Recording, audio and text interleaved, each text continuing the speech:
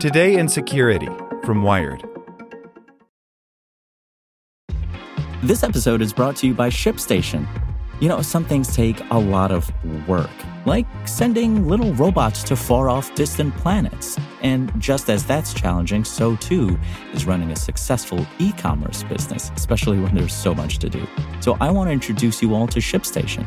Now, I love using ShipStation because of its easy-to-use dashboard, which makes managing orders and printing labels a breeze and super smooth. Oh, and the customer service is just out of this world. It's exactly what you need to help grow your business. Sign up for your free 60-day trial at shipstation.com/technews. That's shipstation.com/technews. This episode is brought to you by Shopify. Forget the frustration of picking commerce platforms when you switch your business to Shopify, the global commerce platform that supercharges your selling wherever you sell. With Shopify, you'll harness the same intuitive features, trusted apps, and powerful analytics used by the world's leading brands. Sign up today for your $1 per month trial period at shopify.com/tech, all lowercase. That's shopify.com/tech. China-linked hackers breached a power grid again. Signs suggest the culprits worked within a notorious Chinese hacker group that may have also hacked Indian electric utilities years earlier. By Andy Greenberg. The loose nexus of Chinese-origin cyber spies, collectively called APT41, is known for carrying out some of the most brazen hacking schemes linked to China over the past decade. Its methods range from a spree of software supply chain attacks that planted malware in popular applications to a sideline in profit-focused cybercrime that went so far as to steal pandemic relief funds from the U.S. government.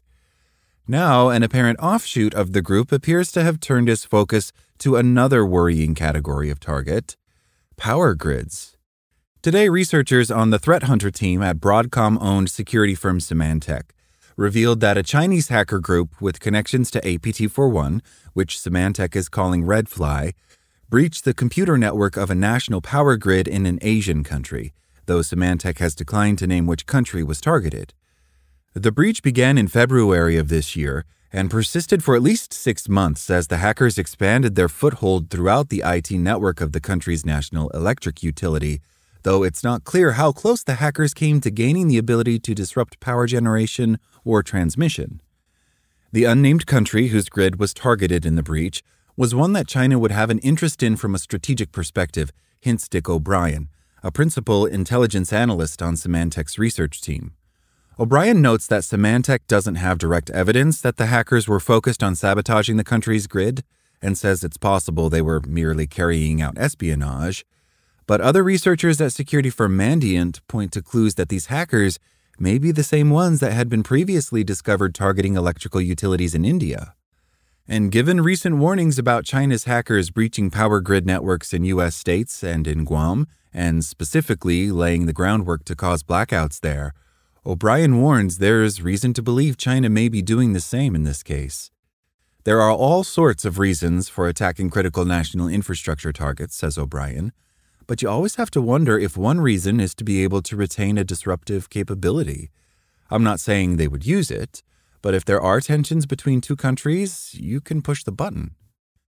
Symantec's discovery comes on the heels of warnings from Microsoft and U.S. agencies including the Cybersecurity and Infrastructure Security Agency, or CISA, and the National Security Agency, or NSA, that a different Chinese state-sponsored hacking group known as Volt Typhoon had penetrated U.S. electric utilities, including in the U.S. territory of Guam, perhaps laying the groundwork for cyber attacks in the event of a conflict, such as a military confrontation over Taiwan.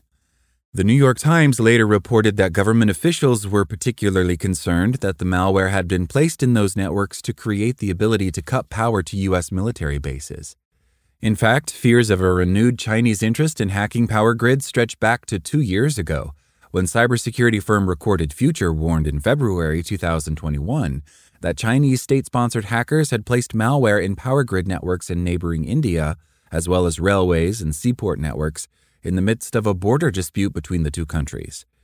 Recorded Future wrote at the time that the breach appeared to be aimed at gaining the ability to cause blackouts in India, though the firm said it wasn't clear whether the tactic was designed to send a message to India or to gain a practical capability in advance of military conflict, or both. Some evidence suggests the 2021 India-focused hacking campaign and the new power grid breach identified by Symantec were both carried out by the same team of hackers with links to the broad umbrella group of Chinese state-sponsored spies known as APT41, which is sometimes called Wicked Panda or Barium. Symantec notes that the hackers whose grid hacking intrusion it tracked used a piece of malware known as ShadowPad, which was deployed by an APT41 subgroup in 2017 to infect machines in a supply chain attack that corrupted code distributed by networking software firm NetSurang, and in several incidents since then. In 2020, 5 alleged members of APT41 were indicted and identified as working for a contractor for China's Ministry of State Security, known as Chengdu 404. But even just last year, the U.S. Secret Service warned that hackers within APT41 had stolen millions in U.S. COVID-19 relief funds, a rare instance of state-sponsored cybercrime targeting another government. Although Symantec didn't link the grid hacking group it's calling Redfly to any specific subgroup of APT41, researchers at cybersecurity firm Mandiant point out that both the Redfly breach and the years earlier India grid hacking campaign used the same domain as a command and control server for their malware, websendcl.com. That suggests the Redfly group may in fact be tied to both cases of grid hacking, says John Hultquist, who leads threat intelligence at Mandiant. Given that Symantec wouldn't name the Asian country whose grid Redfly targeted, Hultquist adds that it may in fact be India again. More broadly, Hultquist sees the Redfly breach as a troubling sign that China is shifting its focus toward more aggressive targeting of critical infrastructure like power grids. For years, China largely focused its state-sponsored hacking on espionage, even as other nations like Russia and Iran have attempted to breach electrical utilities in apparent attempts to plant malware capable of triggering tactical blackouts. The Russian military intelligence group Sandworm, for example, has attempted to cause 3 blackouts in Ukraine, 2 of which succeeded. Another Russian group, tied to its FSB intelligence agency known as Berserk Bear, has repeatedly breached the U.S. power grid to gain a similar capability, but without ever attempting to cause a disruption. Given this most recent Chinese grid breach, Hultquist argues it's now beginning to appear that some Chinese hacker teams may have a similar mission to that Berserk Bear group: to maintain access, plant the malware necessary for sabotage, and wait for the order to deliver the payload of that cyber attack at a strategic moment. And that mission means the hackers Symantec caught inside the unnamed Asian country's grid will almost certainly return, he says. They have to maintain access, which means they're probably going to go right back in there. They get caught, they retool, and they show up again, says Hultquist. The major factor here is their ability to just stay on target until it's time to pull the trigger. Thanks for listening to Wired. I'm Zeke Robison, and for more stories just like this one, visit us at wired.com. Like what you learned?